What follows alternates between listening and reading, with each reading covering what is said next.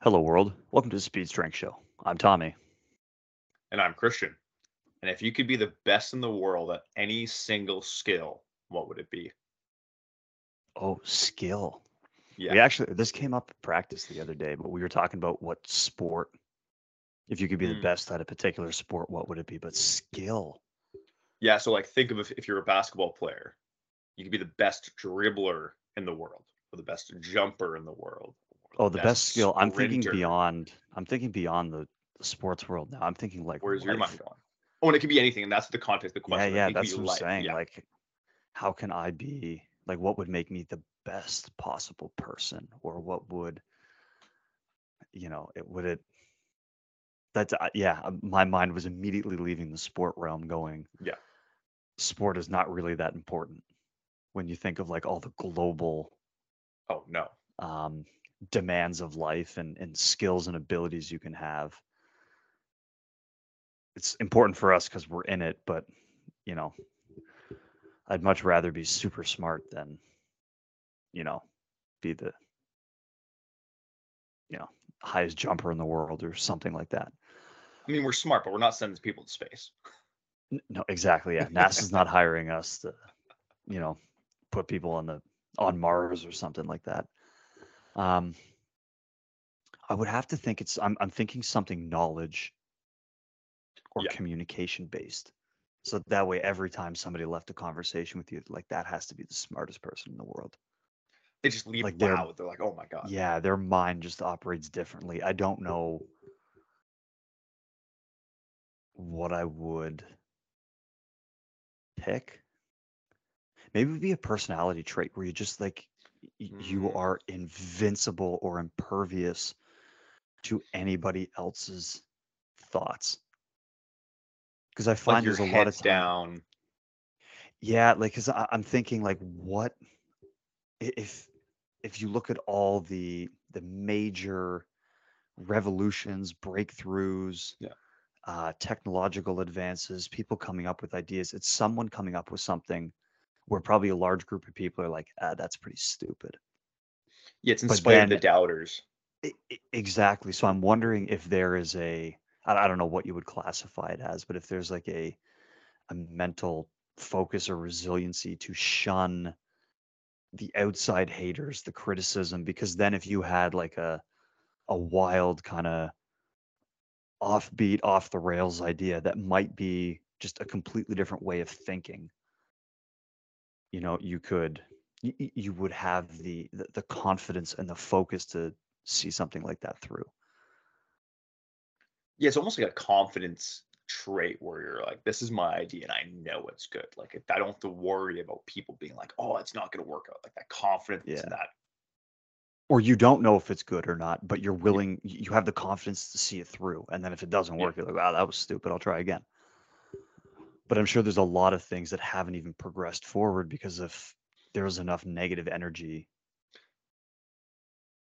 in sort of the infancy of that idea, it gets shut down. It takes a pretty strong and resilient individual to, if 10 people say, hey, this is a stupid thing to do, and you're like, but it might work. I'm going to try it.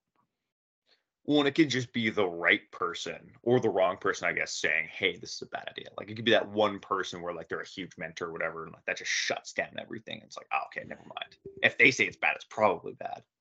Yeah. I just think of that quote. I forget.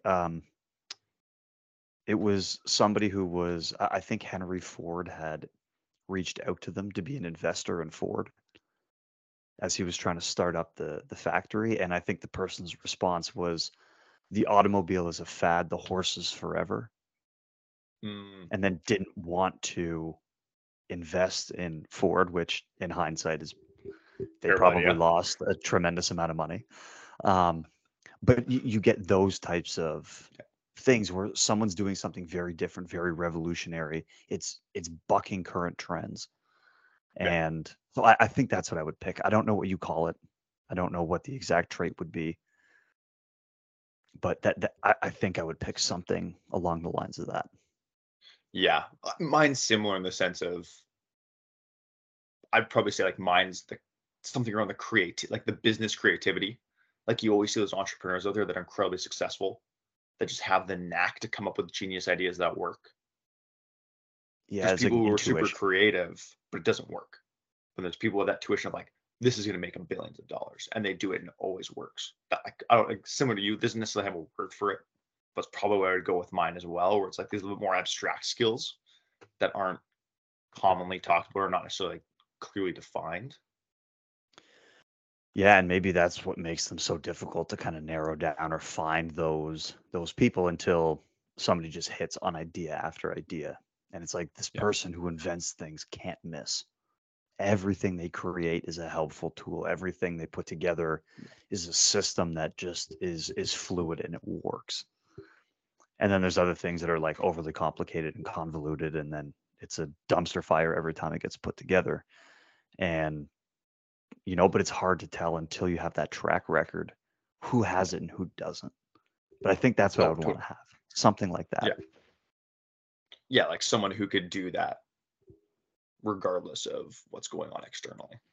Yeah, because I think that would serve you well in several avenues of life, I mean, you see a few billionaires like that that are just unapologetically doing things. for better or for worse. Yeah, for better or for worse, but you do see that like it's not a confidence, but kind of a confidence. Yeah. And so I feel like that would, whatever you wanted to do, Yeah, doesn't necessarily have to be leading a business and trying to build a $1 billion-trillion empire, but it could just be, you're going to coach differently. You're going to yeah, be a school teacher and you're going to teach different. You're going to, try to, change the way that you approach your medical practice or your, whatever your role or your passion is. I think there's a degree of confidence in shunning out, I don't want to say critical feedback because critical feedback is helpful, but mhm. the just for no good reason negative We feedback or just the haters, because that will pull people back or restrict them from yeah, reaching their potential. So I think that's why I would pick that, because then I could still be doing things that I was passionate yeah, about, but I would probably be better at doing anything that I was doing that I was passionate about. yeah. Like there's always that noise around you surrounding whatever you're doing, whether it's from other people in the practice, other people who are like from the product itself, whether it's things that you see out there, like, oh, that person does this. Like, there's always that noise around you. And it's like, oh, I could do that, or I could do this, versus knowing, hey, I need to do that. This is the path. And be able to filter out and block out some of that noise that may just muddy the waters versus actually constructively help you. I think is the difference that you're kind of referring to there. Yeah, yeah. So I think that would be my pick. Like that's my final answer. Don't know what I'm calling it, but I'm locking it in.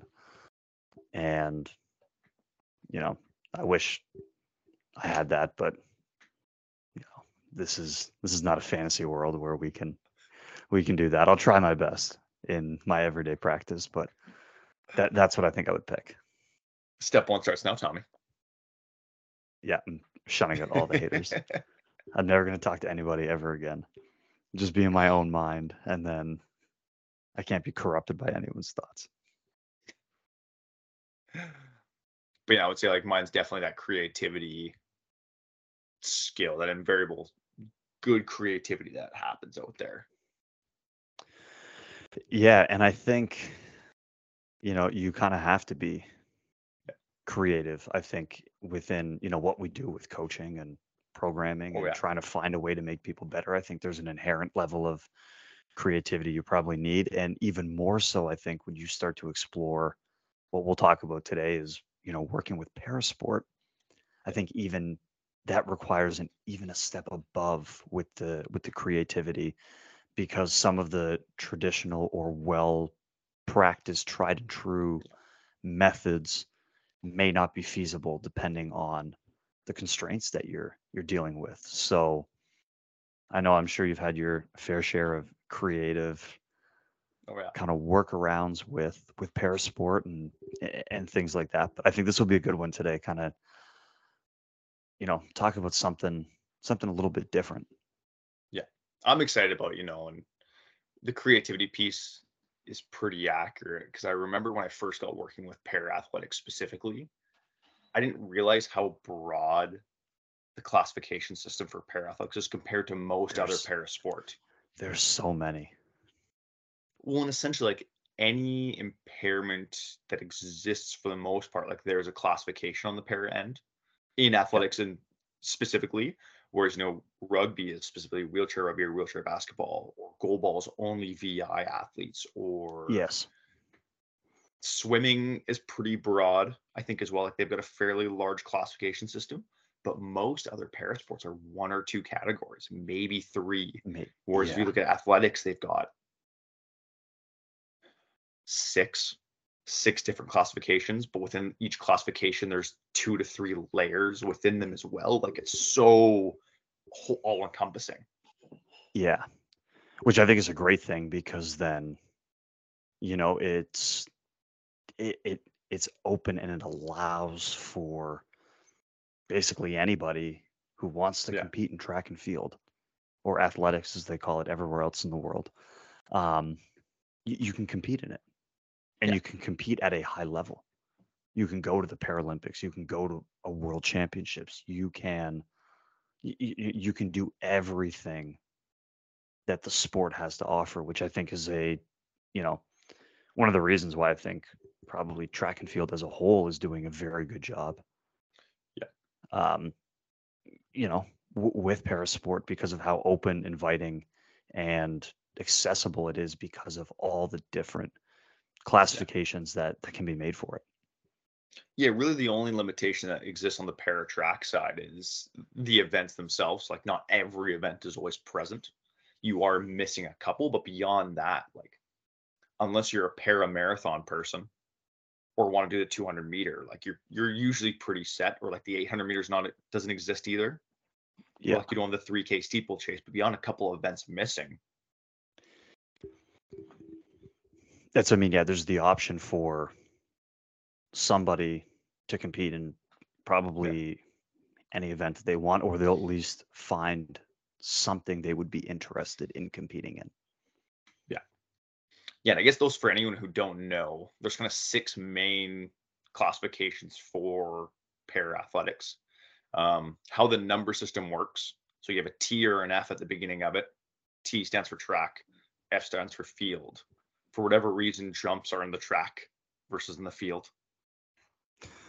I know, I've Conversation always for a wondered later about that. bit. Yeah, that's And then essentially, the lower the number indicates the less function an individual will have. So if we're talking about the T11 to T13, we're talking about visually impaired athletes. T11 has less vision than T12s and T13. So T13 has the most vision. T11s are guided. So that's where you see your runners with guides. T12 is a hybrid where they've got some have a guide, some run free independently. And T13 is all independent running. mhm, You get your T20s, which is intellectual impairment. I believe the definition is an IQ under 75. So a lot of that, okay. especially in the endurance side, you're seeing it affects pacing, like pacing strategy. So I Yeah, work with the T20 athlete. The conversation after his races is never, oh, I'm just not fit enough to run a 355. It's, ooh, I kicked too early or kicked too late or I kicked way at the beginning of the race. It came out super hot. Like it's always tactical pacing issues is typically what we see with T20s. Um, then you get to the T30 categories, which is coordination impairment. So this is things like cerebral palsy, brain trauma, things like that. You get 34s, which is a wheelchair class in the CP category. You get 36, 37, 38, which are your ambulatory and throwing classes, which again, higher number, more function, and they just have a classification process that works down. Um, yeah, then you get into the 40s, which is upper limb impairment. So that refers to people like congenitally born with like missing an arm or missing part of their arm or missing a hand. And I believe it's 47, 46 are the two of those. So 47, you'd be like most of your arm is really there or has full function. And then I think the 46 is where you would see like someone missing a full arm or missing both arms kind of thing. Then you get to the 50s, which are like your wheelchair racing classes. So you got 51, 52, 53, and 54. And then when you look at the throwing events, you also have a 55. yep, And essentially what differentiates the four racing categories or the throwing categories is how much trunk function comes up, and then also like hand and tricep function. So you look at the 51s, which is the lowest function class, limited to no hand function, almost no tricep function, zero core function and back function. 52s, some hand function. Most of them can hold a glove to hit onto the wheelchair with. But again, no trunk function really. Your 53s have everything but trunk function. And then your 54s have full abdominal function and like some hip function, but essentially just can't walk is the differentiator between them. Um, and then you get your 60s, which is your blade runners. Yeah. So and that's where you're going. It's above and below is the classification. So whether you have one or two blades doesn't matter. It's are the blades below the knee or above the knee. It's kind of the differentiator between those ones. So those are your main meat and potato classifications of track and field. Yeah, and you can see as we're talking about, you look at something. I'll compare it. Like we had Molly on the show about Yeah. 35 episodes, and she works with seated volleyball. So in volleyball, you have standing volleyball and seated volleyball, and maybe there's another type of volleyball that I'm not aware of. It was only seated because she works with the Yeah. seated team. But you got seated or standing. Okay, that's your pick. And now you're in track and field and you go, okay, here's the 30 different classifications we have and all the numbers and what it means. And like, I don't know, I'd be curious. I think disclaimer, put this out there. You work with a lot more para athletes than I do. So your experience is going to be a little bit broader. You work with many more coaches that work with para athletes. My experience now working with para is kind of case study type thing, like N of 2 or something like that. Yeah. So very very small numbers I'm working with. So you probably have a better perspective from a broader focus, having worked with and working with more athletes in parasport is where mine, like I said, I would describe more of a case study on my end, where it's individuals here and there. But was there anything that you were like not worried about, but like, because I don't know, were you aware of the classification system before you got in, or not really? Not at all. So when I came in the Okay, so interview, that's where I wasn't sure if that was like when you yeah, saw all the list, if that was daunting for you as a coach, going like, oh, I had no idea there was this many classifications. Like, what am I getting into? well, and what differentiates them was the biggest piece. Like that was so I remember when I came into the interview for this job, they kind of asked me like, "Hey, you have zero para experience. How are you gonna figure it out?" Like, and like my answer was, I don't know. Every athlete's a puzzle. Just gonna figure it out. Like it's one of those things of para is just a different piece of a puzzle that's a little bit more unique than what you typically see in able-bodied sport. But at the end of the day, every athlete's got their nuances that makes them a little bit different, whether it be injury history or whatever that is. So that was my approach to it. Okay, it's just a puzzle to figure out. It doesn't change how I approach it. And again, that was a big piece until you start seeing people within the same event and classification, you don't really understand the difference. So we have two people in the T30 categories. One's a 37, one's a 38. They're both 1500-meter runners. And that was the first time I really had that, oh, this is the difference between the classification moments. Because you see them run together, you see them lift together, you see them do all these very adjacent type activities. And that's where you see the difference in function and capacity relative to they're both coordination athletes. But the difference between a 38 and a 37 is pretty apparent.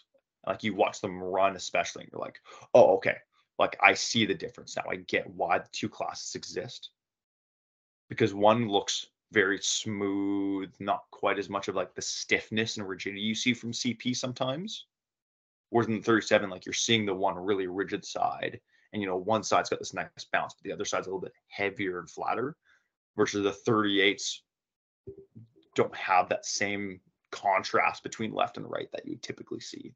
Theirs is more of a fatigue response. So I know the 138 guy, when he gets really fatigued during like really high intensity work, that's when it starts to appear and come out. So that's when you start noticing like, oh, you had a hard session yesterday on the track. Oh yeah, I can tell like you're a little bit stiffened on the one side kind of thing. Yeah, I mean, I've always thought of, I mean, parasport in a way that's no different than comparing sport to sport or coaches to coaches. I think this came up way back, and almost every time if I have a conversation with somebody about what makes a great coach, well, whether you're a basketball coach or a volleyball coach or a track and field coach or whatever, 95% of coaching is exactly the same.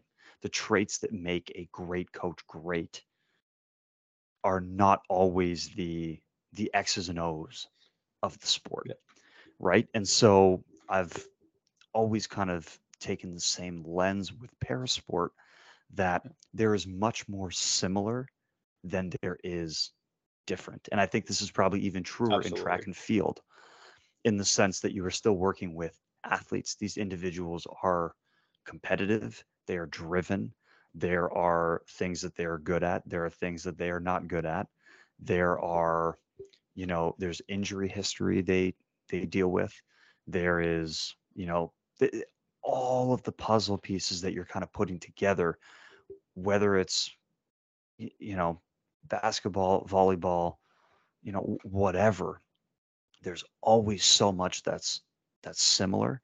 And I think Yeah, even in track and field, when you compare, the events, whether it's like you said, parasport classification or not, if I have a seated thrower, the goal is still to throw the implement as far in the sector as possible. The goal of the event hasn't changed.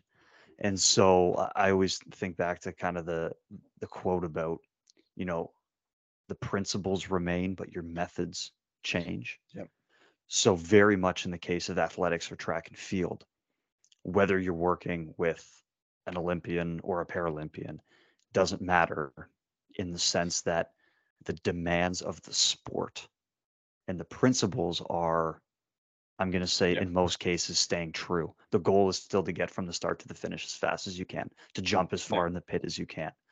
Um, Again, the principles haven't changed. Maybe based on the classification or who you're working with, the methods may change.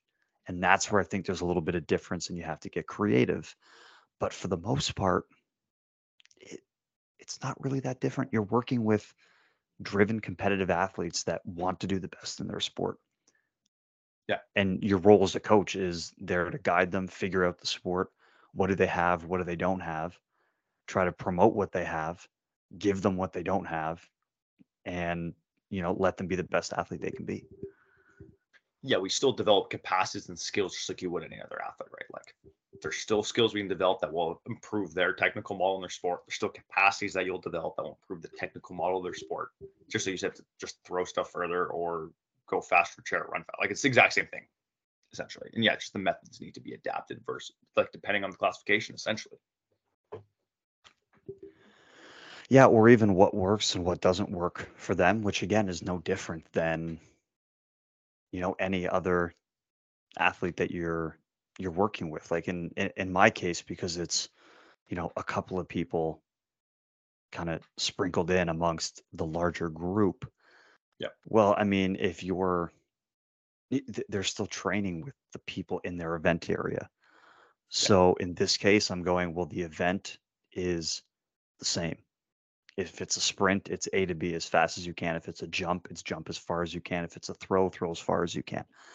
And so the structure or the overall skeleton of the sessions I've created doesn't really change. And it's just, oh, okay, you prefer to do this over that. Okay, then let's put that exercise in Yeah. for our, you know, the exercise we're going to use to develop power, or an exercise we're going to use to clean up an asymmetry, or a hip dominant lift, or whatever it happens to be. The skeleton structure remains. The principles, the fundamental things you're trying to accomplish remain. You're just going about them a different way. Oh, totally. That And I that don't know that, if that that's been really your is experience as well.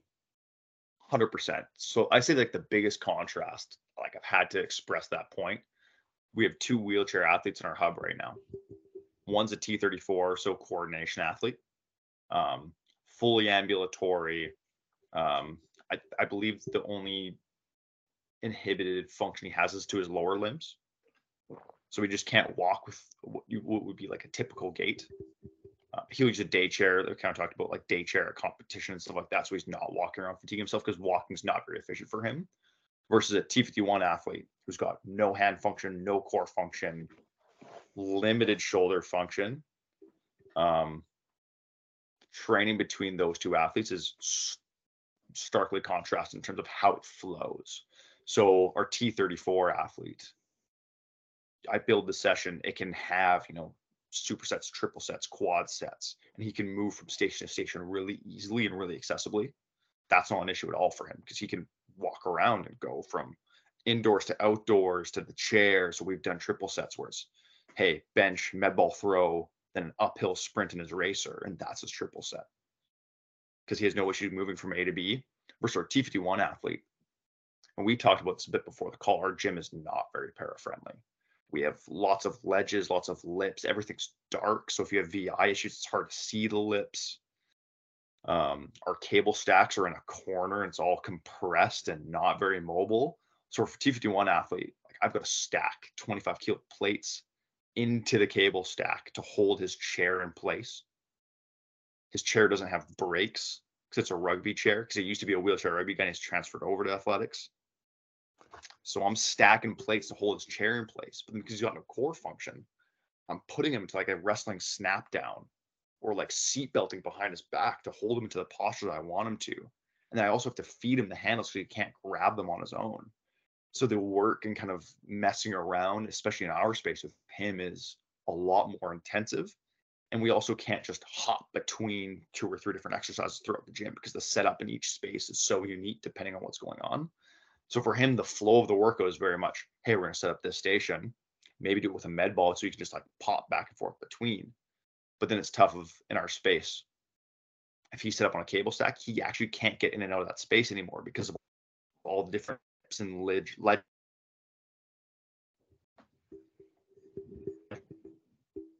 Those sets, move on. Finish all those sets, move on. So the flow for him is very different than someone who's ambulating around.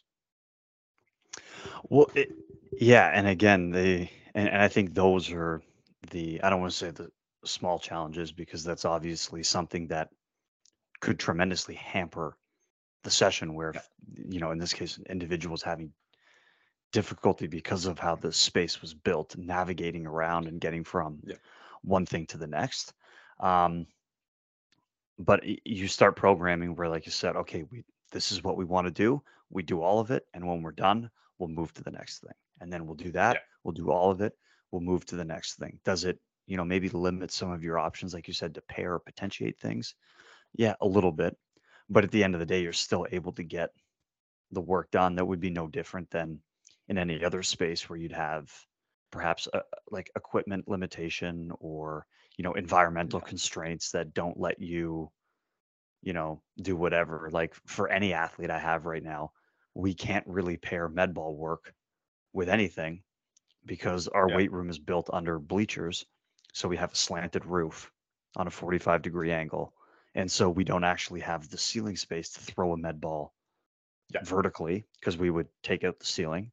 And we have a very, very expensive projector in there, which if somebody hit would cost us tens of thousands of dollars. And we don't have the space like horizontally or depth wise Yeah. to do. I mean, I guess we could, but you'd have to like, okay, everybody stand off to the side. This person's going to throw the med ball forward. Don't get in the way.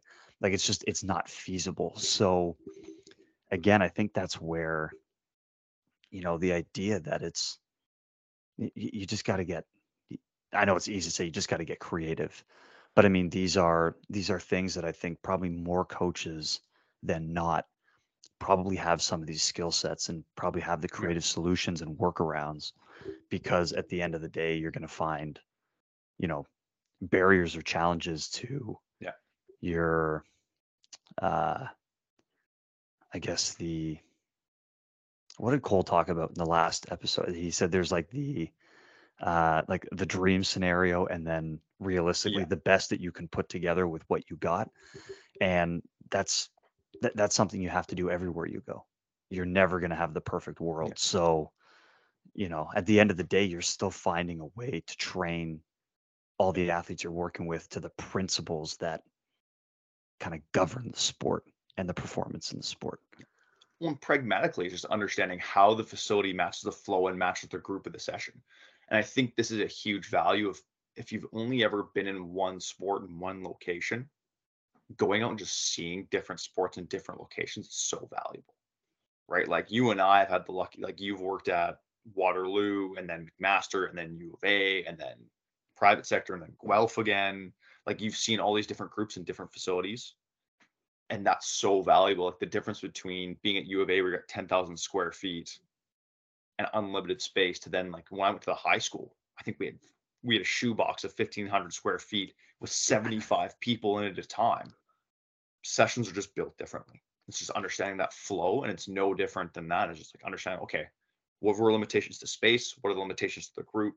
How do we make things flow nice and just make it work? Whether that's textbook or ideal, it doesn't really matter. It's just figuring out pragmatically, like how can I get our menu items checked? How can we Well, tick the boxes we need to tick in a way that's flowing and functional and not a headache?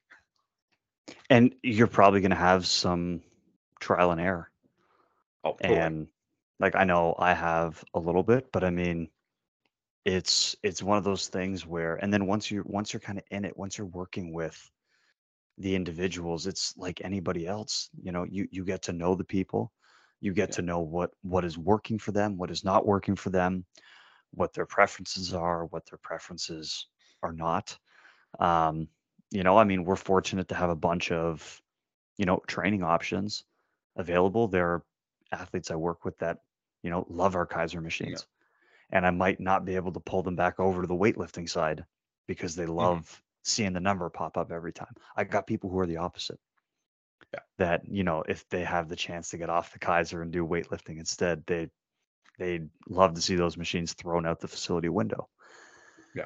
And so, at the end of the day, you start to work through some things and you go, okay, I got an idea, with this, or I got an idea with that. Let's try it. And then oh yeah, this works really well. I like this. Okay, perfect. That's an option now on the training menu. Oh, it didn't work. Okay, we'll scrap that one. We'll come up with some different ideas. Yeah. And I think that's kind of the fun part of it. But it's also, like I said, something that I think is present in coaching in general.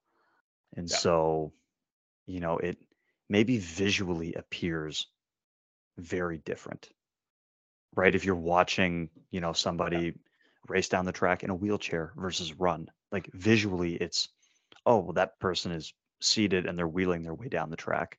That person Yeah. is running down the track. Yeah, biomechanically, there's probably a lot of differences in the movement and the muscles being used and et cetera, et cetera. But again, your training principles haven't changed. The fundamental goal in the sport hasn't changed. There's still a component of, it's not stride length, stride frequency, obviously, in Yeah. a wheelchair, but there is a rate at which you are turning the wheels, and there is distance being covered the same way in stride length, stride frequency, and those are the principles that would govern your speed. And so I think that's, like, to me, a big part of it is kind of helping remove some of the barriers, because I think Yeah. as humans we just tend to take notice of the things that are different. Yeah. And even if one thing is different and nine things are the same, sometimes we have a tendency to ignore the nine things that are Yeah. the same, and we kind of fixate on the thing that's different. So, at least in my experience, which again is more small case studies here and there, N of one over here, N of one over there, it's that's been my experience, that much more is the same than different. And it's no 100%. different than any other coaching I've done, where I have to just, you get creative with the principles and the things that govern the Yeah. sport. Oh, totally. I 100% agree with that idea of there is more that's the same than there is ever different, right? Like, and that's a huge piece that underpins that. Um, and they're still working towards a technical model of performance. You're still splitting hairs of, oh, if we do this slightly differently, or if we do that slightly differently, how does it influence performance? And I think right now in parasport, we're in such a golden well of performance. Like we've seen the last 3 years, there's been world records set every single worlds in most events now. And it's a really exciting part of being that sport is like you're at this cutting edge of, I think the popularity, and I think it's a couple of different factors, but the popularity of the sport, the awareness of the sport, and the momentum it's built, that we're getting better and better training, better and better athletes, more and more people in it. So we're seeing performances from 5 years ago be beat by like 2 or 3 seconds in a 200 meter, which is nuts. It's just a massive improvement. One of the Canadian athletes, he's been in the sport for 12 years. He's still PBing. He's 41 or 42 years old, which is crazy, Yeah. right? And especially on like some, like the wheelchair side, I'd say is one of the starkest contrasts because there's so much beyond just the athlete running, for example. And you, the Formula One nerd in you, Tommy, would like this because that is where wheelchair racing is going. So it's very little now about, hey, we're just going to put you in a chair, build a really good physical engine about the person in the chair in a race. But now it's becoming about how do we position you in the chair relative to the wheel? And then what are the parts? And then where is the weight coming from? What's the camber of the wheels relative to how fast it can go around? Like all these elements are starting to come into play now where it's, this is 5% an improvement that stack up on each other to make someone go a second and a half faster around the track in a Yeah, 400 like meter or it's something like that. Like it's nuts. well, and I think what's kind of cool for you to be involved. I've never worked with wheelchair athletes, like wheelchair racers like that. And the cool part is that, like you said, it is a little bit like race car driving esque in the sense that every sport for the most part has some technological component. Yep. There's an engineering component. But for example, in track and field, as coaches, we're at least in most of my experience, we're so far removed from that engineering side. I'm not building and designing shoes. I'm not building and designing runway or track surfaces or poles or, implements and things like that. But in your experience with like the wheelchair athletes, that's all happening in the same place. Like you said, you're tweaking the chair, you're looking at maybe materials that things could be built out of, how you're positioning people, combining it with the physical performance and all that stuff. So bringing all that stuff together is like, that's pretty cool that Well, and it you're changes everything. yeah, and you get to be there live for all of it. You're not removed from any of it, whether it's the No. kind of the engineering performance or the tactical performance or the athletic physical performance. You're Yeah. you, with that in particular, it's all right there for you to have free play with. Well, and honestly, like for me, from a strength and conditioning end, it's the most involved I've been from a how do we influence a technical model perspective, right? Because the coach has made, so our one athlete, this is our T34 that we talked about earlier, he came to us for the first time last year. And our coach that we're with, our head of para coach, super creative, very much a tinkerer type individual and does amazing work on that front. And he's got a mentor out in Europe where they're exploring a lot of this wheelchair changing stuff. And like, how do we adjust the position of the athlete in the chair relative to the wheel? How do we adjust the camber? All these pieces. So he's made huge sweeping changes to this athlete's technical model. Like the way he's applying force into the wheel is night and day, completely different than how he did before. So then we're going into film with like, hey, this is how he pushed before. This is how he pushes now. This is how we need him to push in this new position. What can we do in the gym that helps teach these skills and enforce these positions that he needs to enter in this new space to be able to apply force properly? Because now we've completely changed his position, but he's pushing into the wheel and applying force the same way he did prior. So now how do we expand his constraints to push into the wheel in this new position to allow him to actually improve performance, right? So that's the piece where we've spent so many times splitting hairs over film of like, okay, like how can we promote this like torso oscillation while it's hitting into the wheel? Because you see this almost like kind of like butterfly swim approach where they come up, they hit into the wheel, the torso goes down, then it raises up and they hit to the wheel and come up. Yeah, it's like a He never had that quality before because the position he was in, he was way too upright. So it was all just like arms pushing into the chair with no torso movement. But if you're watching there's some of the probably like a best lack of rhythm athletes, and flow. It was just like straight muscling, exactly. just muscling their way down the track. Yeah, it was just like boom, boom, boom, boom, boom. He's really strong, really powerful, but there was no, yeah, rhythm and flow. And if you watch medalists in the T54, the T53, and the 34 class, you see this like flow and rhythm, and it's quite beautiful to watch. Very similar to swimming when you watch them in the water. But It's yeah, just when like they're under the water and they dolphin kick. it's this snake-like rhythmic motion, and it's very pretty to watch when it's done really well. So we spent a whole year trying to work on that with this guy and be like, hey, like this is what we want because the torso gives you the lean in. It's the setup to a hard push into the wheel.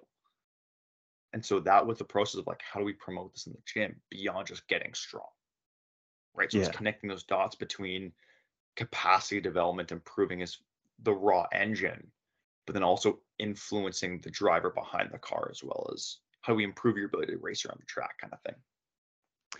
Yeah, and so yeah, like to me that's so cool. And again, it's not that different from, No. hey, torso posture, spine position, hip position, the central part of our bodies sets up the proximal sets up the distal.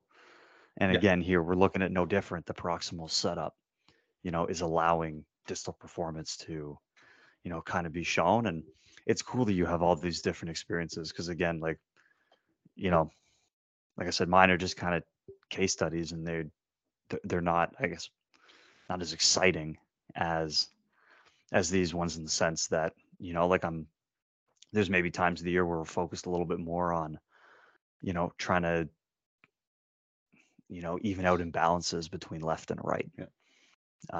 If you have like an affected and a non-affected side and things like that. And obviously early in the base season, you know, the the more that you can begin Yeah. to bridge the gap with that, then that improves running performance and jumping performance and throwing performance and things like that because you're still using your entire body. But then as we get into competition, there's things that work and things that don't work. So it's like, okay, we're gonna move light, we're gonna move fast, we're gonna be powerful, Yeah. and uh, y- sometimes we try to keep.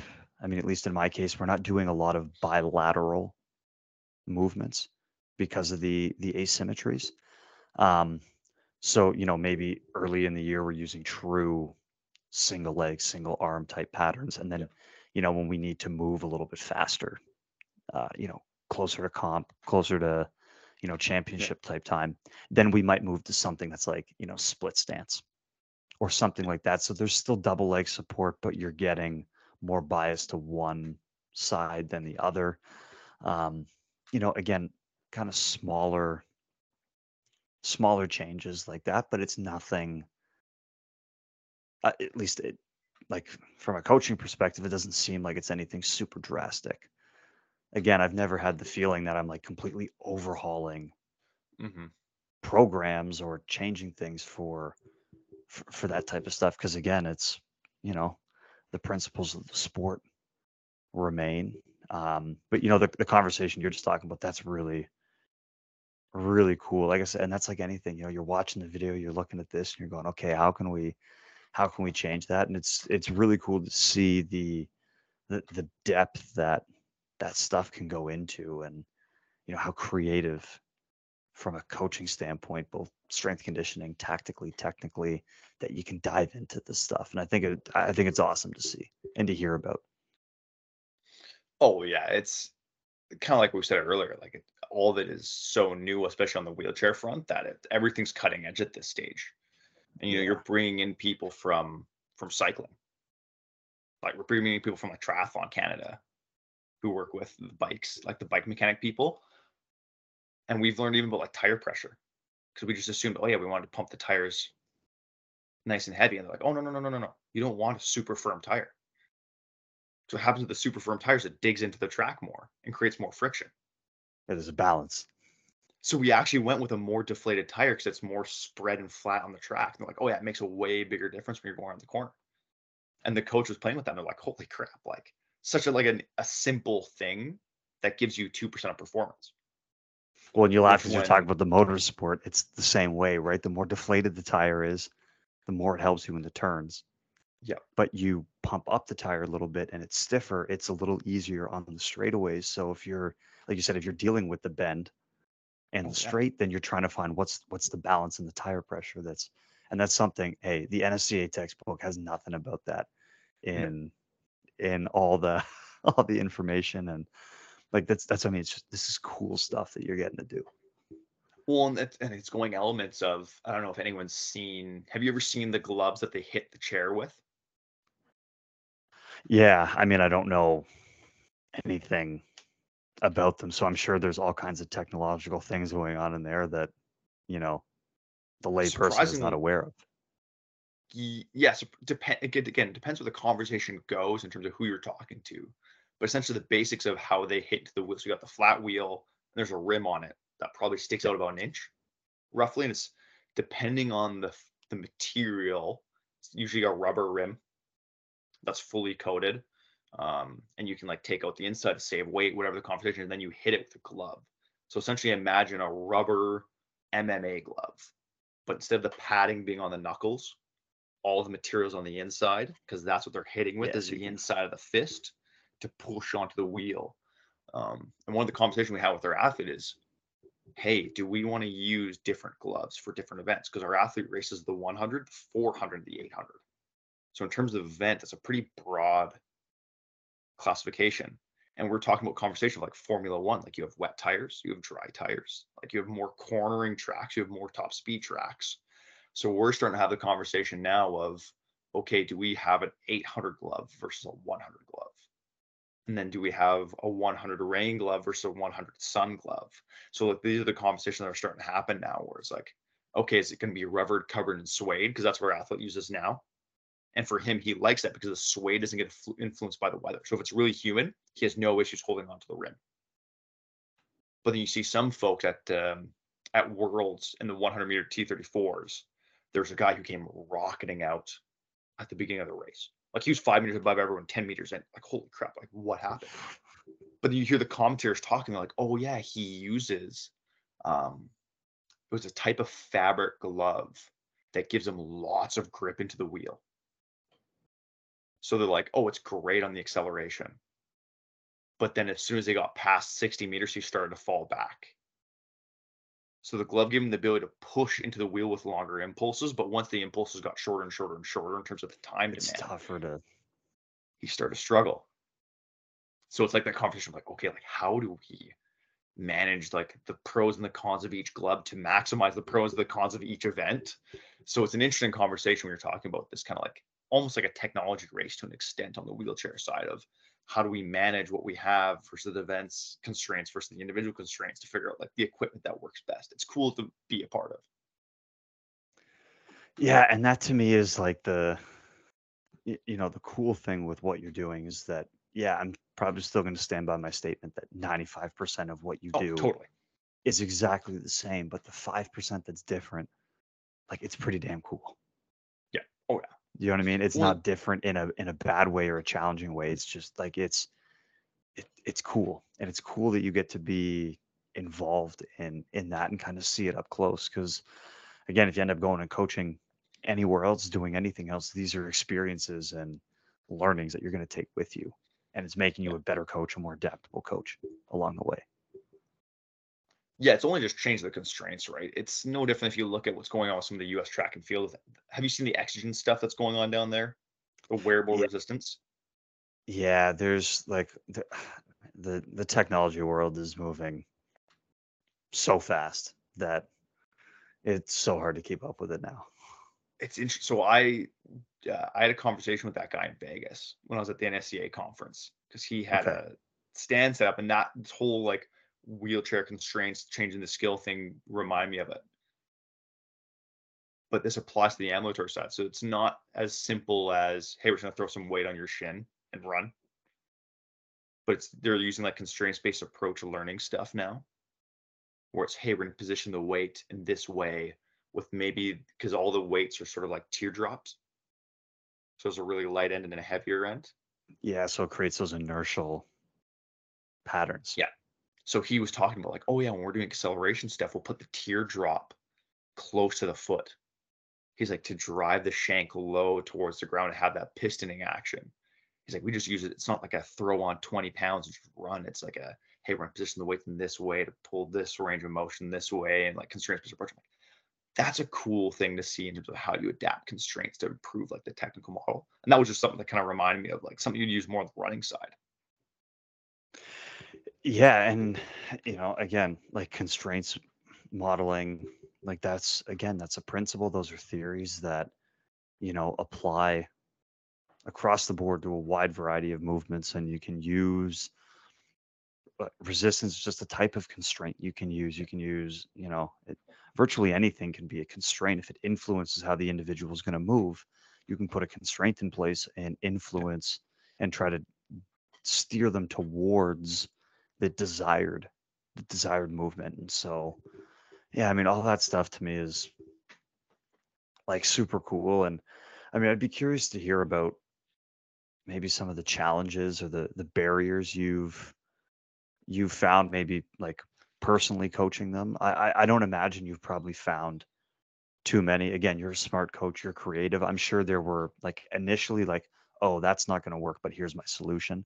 And it just Yeah. requires you to do things differently. But I know across the board and in parasport in general, there can be some barriers, constraints, and things that make it more difficult for like the athletes, the coaches, and everybody involved. So, you talked a little bit about the space as being one of them.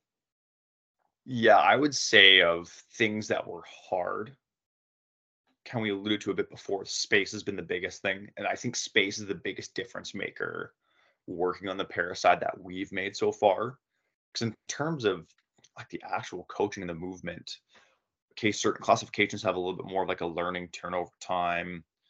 Some classifications maybe are less comfortable with certain type moves. So like the biggest example I can think of is our two VI athletes that we have aren't super comfortable in the air, but they have limited peripheral vision. They don't see the ground. Like that makes sense. So, but it's no different than anyone who's just bad at jumping. Like they function very similarly. But the space has been like a key to unlock a lot of stuff for us. So our space wasn't built with para in mind. It was built with able-bodied rugby and rowing in mind. That was the original design of the space. That's the groups who were there. And then over the years, the groups have just moved and changed. So now it's mostly para in our facility. But we've got, again, like I said, black floors with black platforms. So all the things kind of blend in together. So if you Yeah, it have looks the VI same. athletes, yeah, especially with VI athletes who have limited vision, where it's like they can't see that difference. So then we started putting orange tape around. And then there was one side of our gym, you could only ambulate in one side of the gym. The other side of the gym, you had to like step over weight racks and step over platforms and dodge barbells. So we've given one of our guys 2 stitches in his eyes because he Oh, hit a barbell because he was trying to navigate around the space. So we ended up going and readjusting one half of the gym and turning off platforms. And we created a 3-foot alleyway for them to walk into that space. So now they could access the main lifting area from both ends. yeah, you're not. And our one VI athlete was like, "Oh, Christian, this walkway's great because I can just go. So you don't have to worry about hitting stuff." Yeah, they It's like, trust so the nice. space and the environment around them way more. Yeah. And that's the thing is like with our one VI athlete, in a space he knows, you would never guess he's blind. It's when he's in a place that's got lots of obstacles that he's unfamiliar with. So that's even something like keeping the gym clean makes a huge difference for him. So if there's stuff scattered around, or if there's just lots of people in the gym and weights are kind of around, you can see he starts to sort of like look. He tries to look at the ground with his feet and make sure he's not stepping on equipment, right? Like so, little things Yeah, like they're that make taking more such a time difference. to take in what's going on around them or take in the environment to see, is it Yeah, safe for me to move here? Can I go here? Is that in the yeah, way? Is that not in the way? yeah. And then that like that opening up that 3-foot gallery to access the main lifting area has made a huge difference to the wheelchairs as well, because if the cable stacks also block the other entryway. So again, like we talked about with my T51 athlete, if I've got 4 25-kilo plates stacked and his wheelchair and all the stuff set up, like you can't get in that side. Yeah. So honestly, like the facility has been the biggest limiter, and designing facilities with accessibility in mind is a huge, huge piece that I don't think anyone really talks about when they're really thinking like how we can design the space flow. Just throw stuff into a gym, and I feel like every gym's got that corner that's just like kind of the shit corner where all your random pieces of equipment are just jammed into the corner of the gym. Like everyone's got that. Yeah. Every gym's got that. now having had that corner and seeing how negatively it impacted our facilities being able, like our athletes being able to access the equipment, it's like that's a huge no-no. It's like just have everything breathe and have space and maybe have a little bit less open space. But if you can at least navigate the space, like it doesn't matter at that stage. Yeah. Have you found in your experience that, like, do you have a lot of machines in there? Do you find the machines like helpful? Is that something that, provides more stability or, kind of less nuance? Like, I'm just thinking, like, you talk about the VI athlete and they don't like Yeah. to jump. My first thought was, man, they would love to hop on our Kaisers because they could just let it Yeah. rip. You don't have to worry about leaving the ground and you are inside what would be a known, well, once you got to know it, probably a known and comfortable environment where you could feel it. Okay, here's the top, here's the bottom, here's the platform. Once you're locked in and ready to go, it's like, okay, I can just like blast off. Here we go. Because I know that the Kaiser machines have actually been very helpful, at least in my end, Yeah. for this type of stuff. Yeah. We haven't used a ton. We don't have the space for it. Like we're a quite small gym. Okay, I just Um, wasn't sure what was already in there, if yeah. there were some I would machines or love. whatever. Yeah. So we had a couple things like cables. We have like a hammer strength row machine, which for the wheelchair athletes is actually awesome because we have a prone row bench.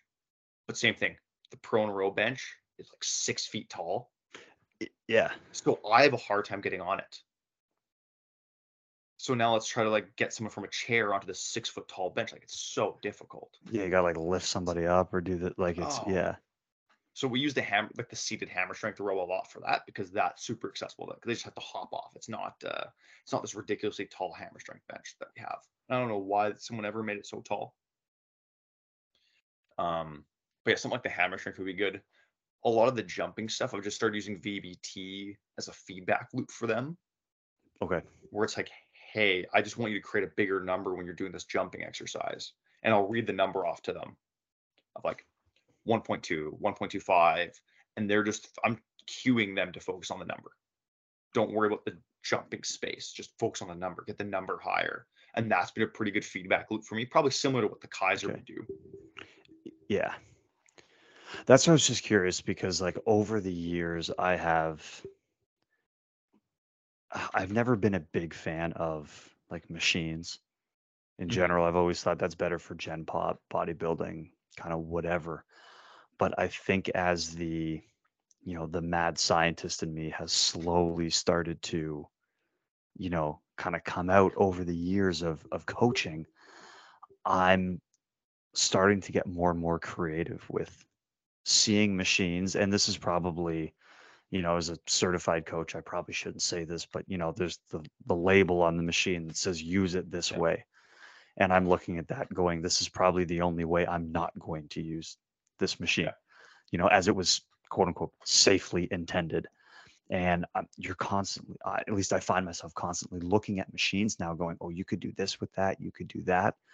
You could, I mean, our Kaiser squat machines, they're designed just to squat on. There's Yeah. probably like 15 different exercises we do on them Yeah. because it's like, whatever. We're trying to get creative. So that's where I wasn't sure if, at least one of my first thoughts with, para athletes is, okay, how can we kind of MacGyver or Jimmy rig some of these machines to make them potentially really useful training tools for Yeah. the athletes? Because again, like you were mentioning, they might provide some stability or level of comfort or experience where the machine doesn't change. It stays the Yeah. same. So then you got a good thing you're comfortable with and you can let it rip. So that's where I was just curious if kind of you found machines to be helpful. Because like I said, I've used our Yeah. Kaiser machines for almost everything but squatting, um, to kind But of the do some squat machine different tough. things. Yeah, I know. And again, if somebody got hurt doing something that wasn't a squat, I'd probably be on the chopping block and my days of Guelph would be over. But um, it, that's where I was just curious. And those are unfortunately the only machines that we have. We have the Yeah. GHDs as well, which I've, Jimmy rigged at times to turn into leg Mhm. curls and leg extensions and other things that again they're not designed for. Yeah, use it for Um, more core stuff than anything at this stage. Then glute ham development. Yeah, or like the reverse hypers or whatever. Like there's a million different things where I'm doing with them. So that's where I was curious in your experience if you have any machines in there and if you've done stuff like that. Yeah, I would love to have some Kaiser squats and things like that. I mean, we talked about it before. The stimulus is what's going to dictate the adaptation. Yeah, well, and that's why, and to me, you can still get stimulus out of machines, even if they've been, you know, for lack of Non-functional, a better whatever that word, means in the yeah, they've been world. demonized by the industry because, like you said, not functional. Yeah. Well, it's that conversation. Like you're seeing a comeback of machines. Like I know there's an S&C coach in the NBA who's using a lot of machines when they're traveling. And he's like, it's great. They don't have to think about it. They get the stimulus to get the adaptation we want. It's a globally low stress. It's like, why wouldn't we use machines in the NBA? Like it makes a lot of sense for our guys. I'm like, oh, that's a really good point. Like that makes a lot of sense. And then you're looking at, okay, like let's talk about some of the coordination athletes. If you've got like cerebral palsy or brain trauma, again, a lot of the things that we typically see is one-sided deficiency. So like Yeah. their balance will struggle a lot, or they have less strength on the one side. So when we're talking about, okay, one side's got lack of balance and stability, if we're doing anything unilateral, even bilateral, that requires any sort of balance, it's going to influence output. And if And we're we don't want to having influence the output. no, if the output's diminished, then we're not getting the adaptation we want in terms of like, hey, how am I going to Exactly. get this 1500-meter running faster, this 400-meter running faster? But we can't improve the output because they're limited by balance. Dude, like the Kaiser squat machine is the perfect solution because we Well, and create that's where incredibly like stable. it's been a godsend for us on that front. Yeah. Well, and then you can do like unilateral rate of force development work We've because done a otherwise little it's bit of too that too. unstable. Yeah. Like otherwise you're too unstable. And that's where you can develop some like deficiencies left and right, like some of those imbalances without having to worry Or the about like, imbalance oh, are they, begins to grow. yeah. I mean, probably one of the biggest things we accomplished this year was diminishing that Hmm. disparity between the two sides. It's never going to be a one to The same. one. No. That's just not going to happen. But if it can be, you know, 1 to 80 rather than, or like, 100 to Yeah. 80 rather than 100 to 50, that's a Yeah. that's a big win. Yeah. And using the machine affords them the opportunity to actually develop that capacity in that affected limb because they're Yeah, not worried about balancing or stabilizing or falling over on their face. Like they're just like, okay, I can just push, like, let it out as hard as exactly. I can. Exactly. So that's a huge piece. Yeah. And I like that idea of like Kaiser squat machines. Again, some of you look at like just squat. Like some of the more traditional coaches out there are like, just do a squat and squat fast. Like there's a lot of utility of this tool that opens up a lot of doors for a lot of people that you don't think about. Yeah, exactly. And so that's where, I mean, obviously, I guess a little bit of the barrier there. There's, money constraints. I mean, even Yeah. like regular machine. I mean, the Kaisers are expensive because they're pneumatic, but I mean, even just a regular, like you walk into a regular Gen Pop gym and you look at all the Yeah. machines. I mean, those things are still Thousands of 1,500, dollars. 2,000, like thousands of dollars we're talking about per machine. So to outfit a place with all the machines that you could want could still be a tremendous amount of money. Um, I don't know. Have you found, like, I guess the last barrier kind of thing, like a lack of studies and like Oh, information? And I feel like so much that happens on the para side, at least again in the small case studies that I had to deal with, but you're in it way more, is that like you're going off of experience and intuition and gut and feel rather than, and not that everything has to be derived from a scientific study, but no, you don't have, at least I find, as much available, if any. not at all. Like there's like the way I've utilized the research is trying to understand a little bit more of the physiological underpinnings to certain things, especially on the coordination side or the spinal cord injury side. Because there's certain considerations that we really careful of. So our T51 wheelchair athlete, he was a spinal cord injury. I think he car accident when he was young or something like that. He can't sweat. So he doesn't have any mechanisms to cool himself down. Hmm. So when you're talking about like being in Victoria, BC with a guy who can't sweat in 30-degree heat in the summer in a chair and he's just out there baking. So like so there's certain things like that the research has been super helpful for. It's like, okay, what strategy can we do? So we have a spray bottle. We just like spray him down between laps on the Just track to cool yeah. him off. Like we're his sweat mechanism. So things of understanding, okay, like maybe some of the cerebral palsy athletes. It's okay. What are the neuromuscular mechanisms Mm, underpinning this? How does that influence training as much? And one of the things we found is like exposure to intensity tends to fatigue them a lot more. So we're a little oh bit yeah, definitely. less. So a lot of our approaches are more volume driven with bits of intensity sprinkled in less often. I'd say is the biggest change. Like that's anecdotal, our experiences. That's not really research driven. And there's research stuff in Gen Pop around some of these things, but in elite athlete populations is different because we're talking about people trying to throttle that line of how much work can I do and improve without falling off the cliff and either overtraining or breaking. Yeah. So it's like it's not the same, right? Like when we're talking about 800-meter runners, if you've got a study where it's like we have elite 800-meter runners, and I made this comment to a colleague the other day because I was reading a study. It's like, oh yeah, we did this intervention on elite 800-meter runners about plyometric training and improving performance, and the people were running 155, and I'm like, in no world is 155 an elite male 800-meter time. Not even close. Like you're not even on Team Canada's roster as like the lowest classification as a 155 guy. Yeah, like Like that's like people high like school level. Marco Arop is running 143, and he's not even a medalist, and he's one of the best Canadian 800-meter runners, and he's incredible. The dude's won Diamond League races before. He's Yeah. running 143 or 142, and like, so it's for me the literature around parasport is the same issue. You're doing studies in Gen Pop and trying to say, oh yeah, this applies to elite sport. It doesn't apply. It's not the same thing. Yeah. No, and that's been something I think that's you know probably lacking, and I think my hope is that and so I don't know if I've had more exposure to parasport in the sense that it seems to be popping up everywhere I go. I see Yeah, things about parasport. The world champs that were in Paris just recently yeah, saw a lot about that. I don't know if it's because I'm like very partially involved.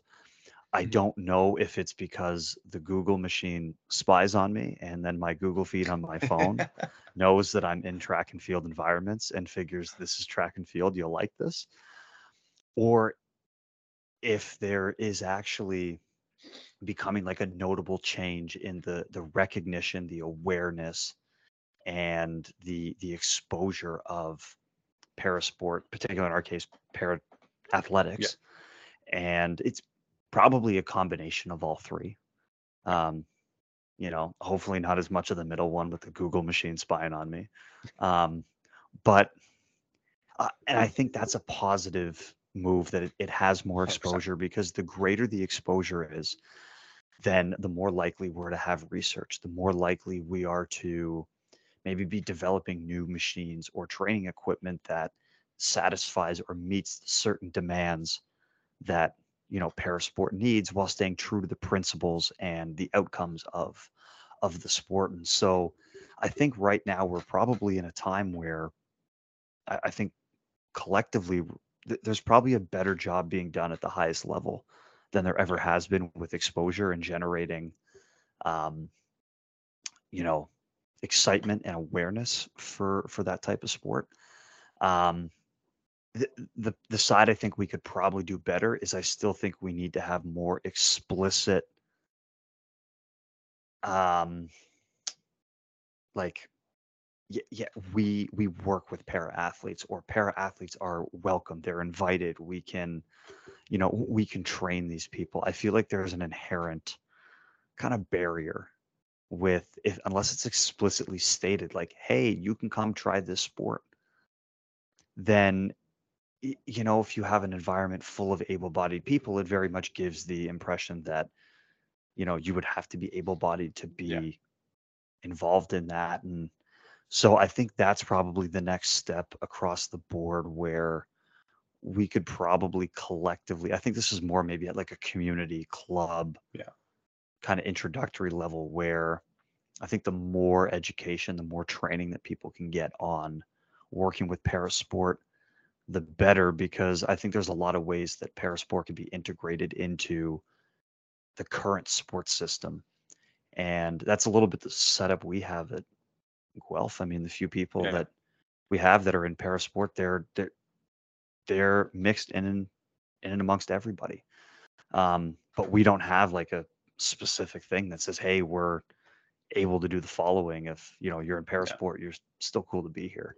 And so maybe that's kind of the next step, at least from my experience, is that we maybe need to be more explicit and active with our, invitation and welcoming of yeah. Parasport in the environment. I don't know if there's anything that, like, I don't know. That's kind of my closing thought, I think, to kind of help grow and create awareness for Parasport. Again, you're in it more than I am, in the sense of not case study, N of one, N of two. You're working with, larger groups and organizations. So I don't know if is that something that's echoed? Is that, I you would know, agree with that statement. Like I think it is growing.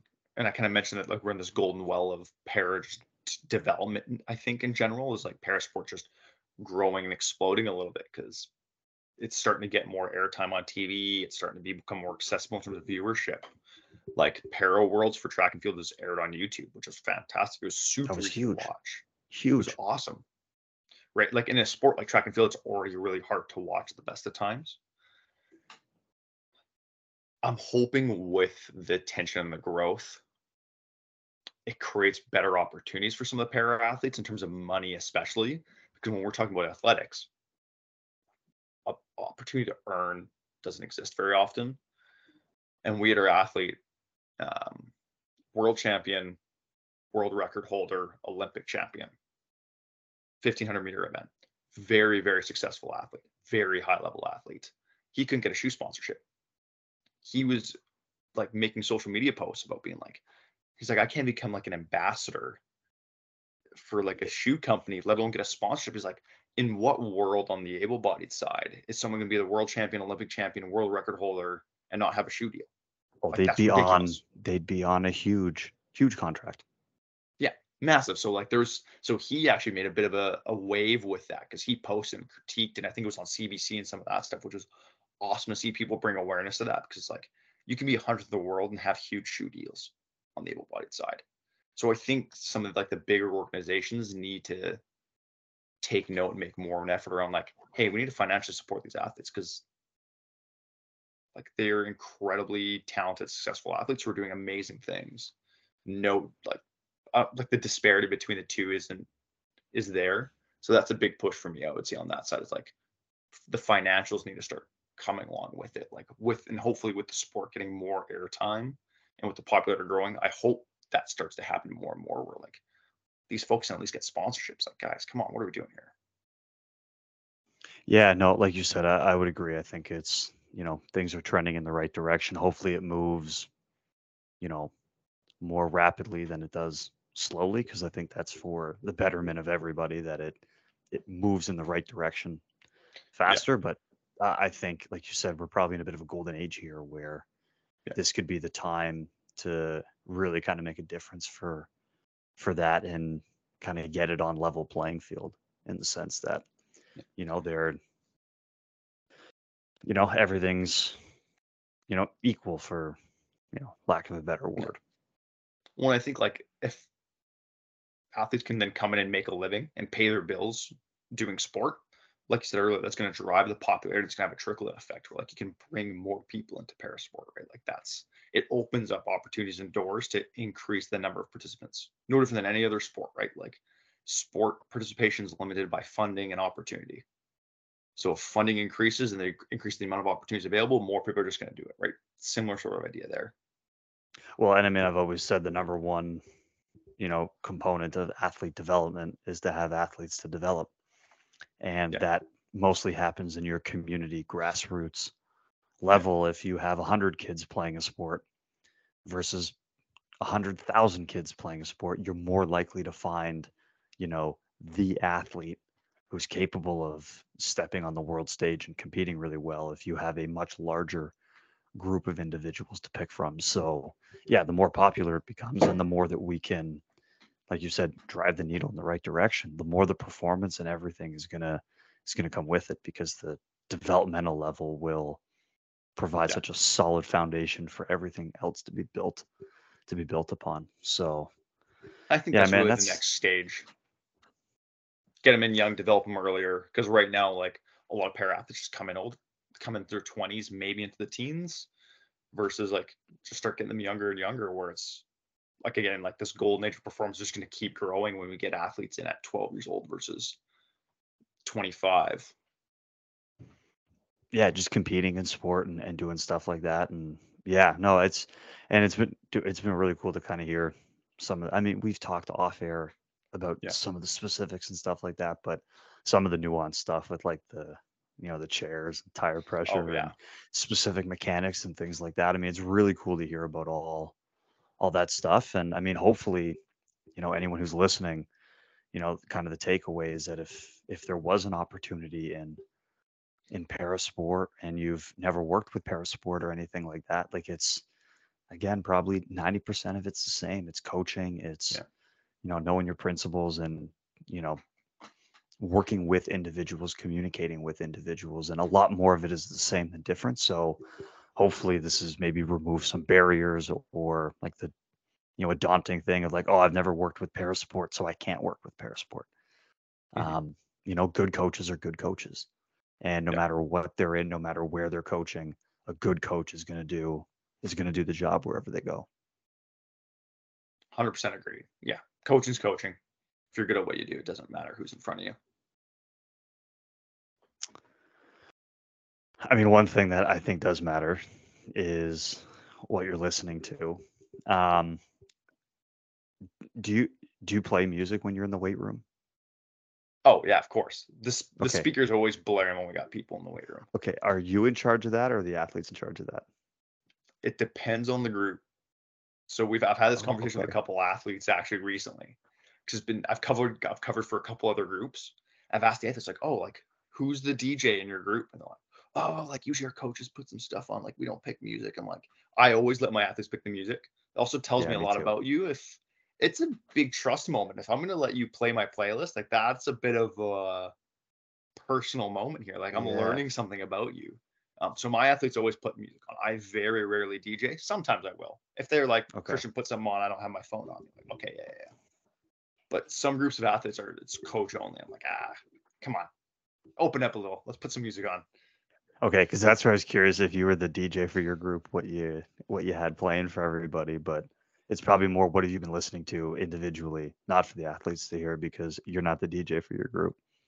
Yeah, I mean I've got one athlete. He's from England. Like he grew up there. He's a Canadian guy. But he grew up in England. Okay. Huge drum and bass guy. Him and I kick off swell. It's hard to tell who's DJing between him and I. It's like, oh, who's playlist? I I'm like, I could actually can't tell the difference between.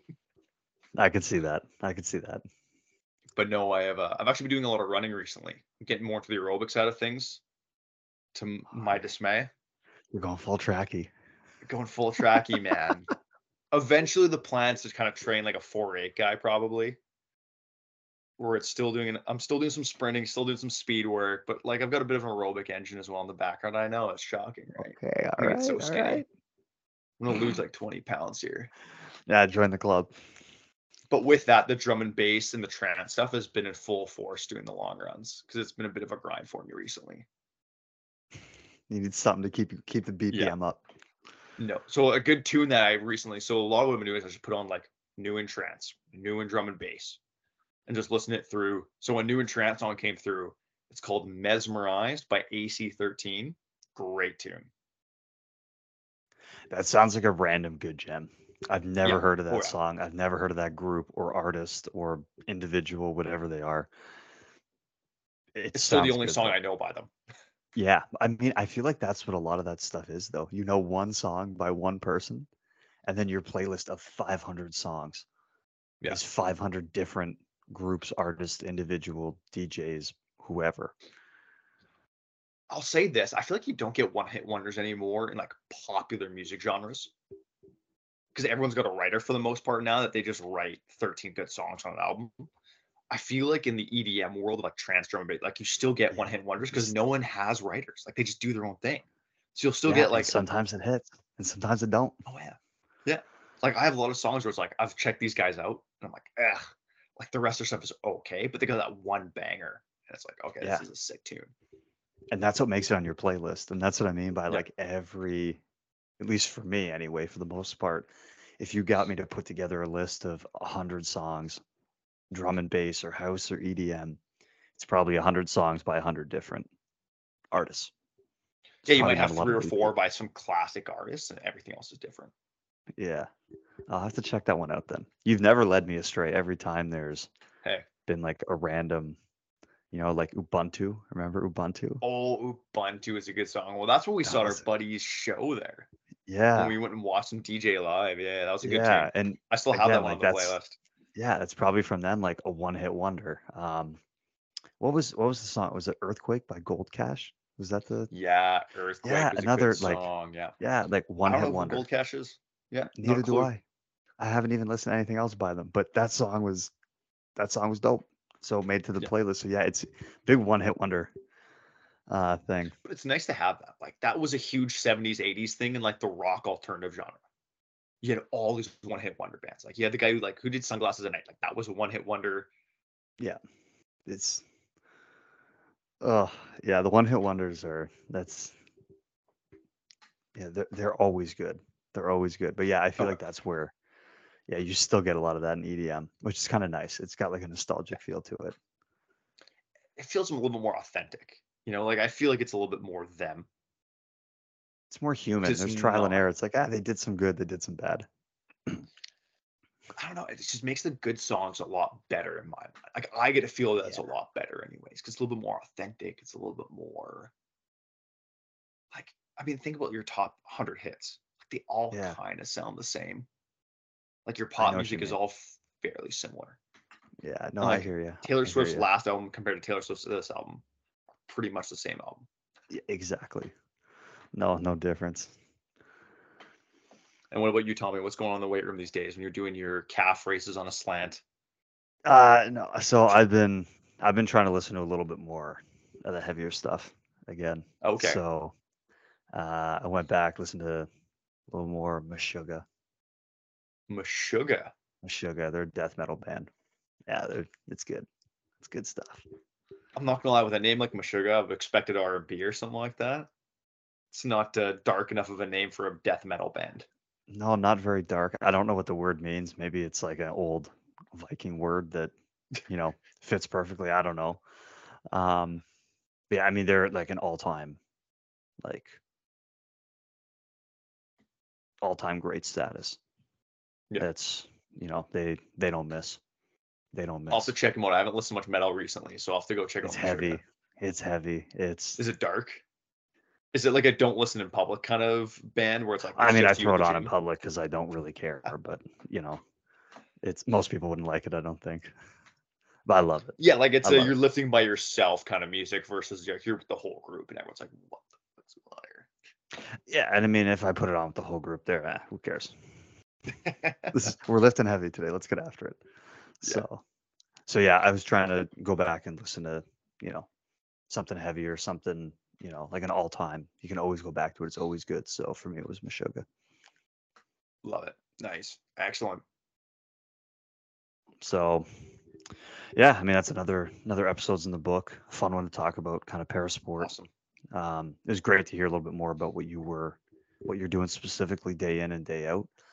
And I mean, yeah, always fun to learn, be in new environments. There's some good tidbits of information you gave me that I think will be helpful, and I can try to put into practice, in situations I'm in. And yeah, I mean, always good to learn from one another, and another fun episode of the books.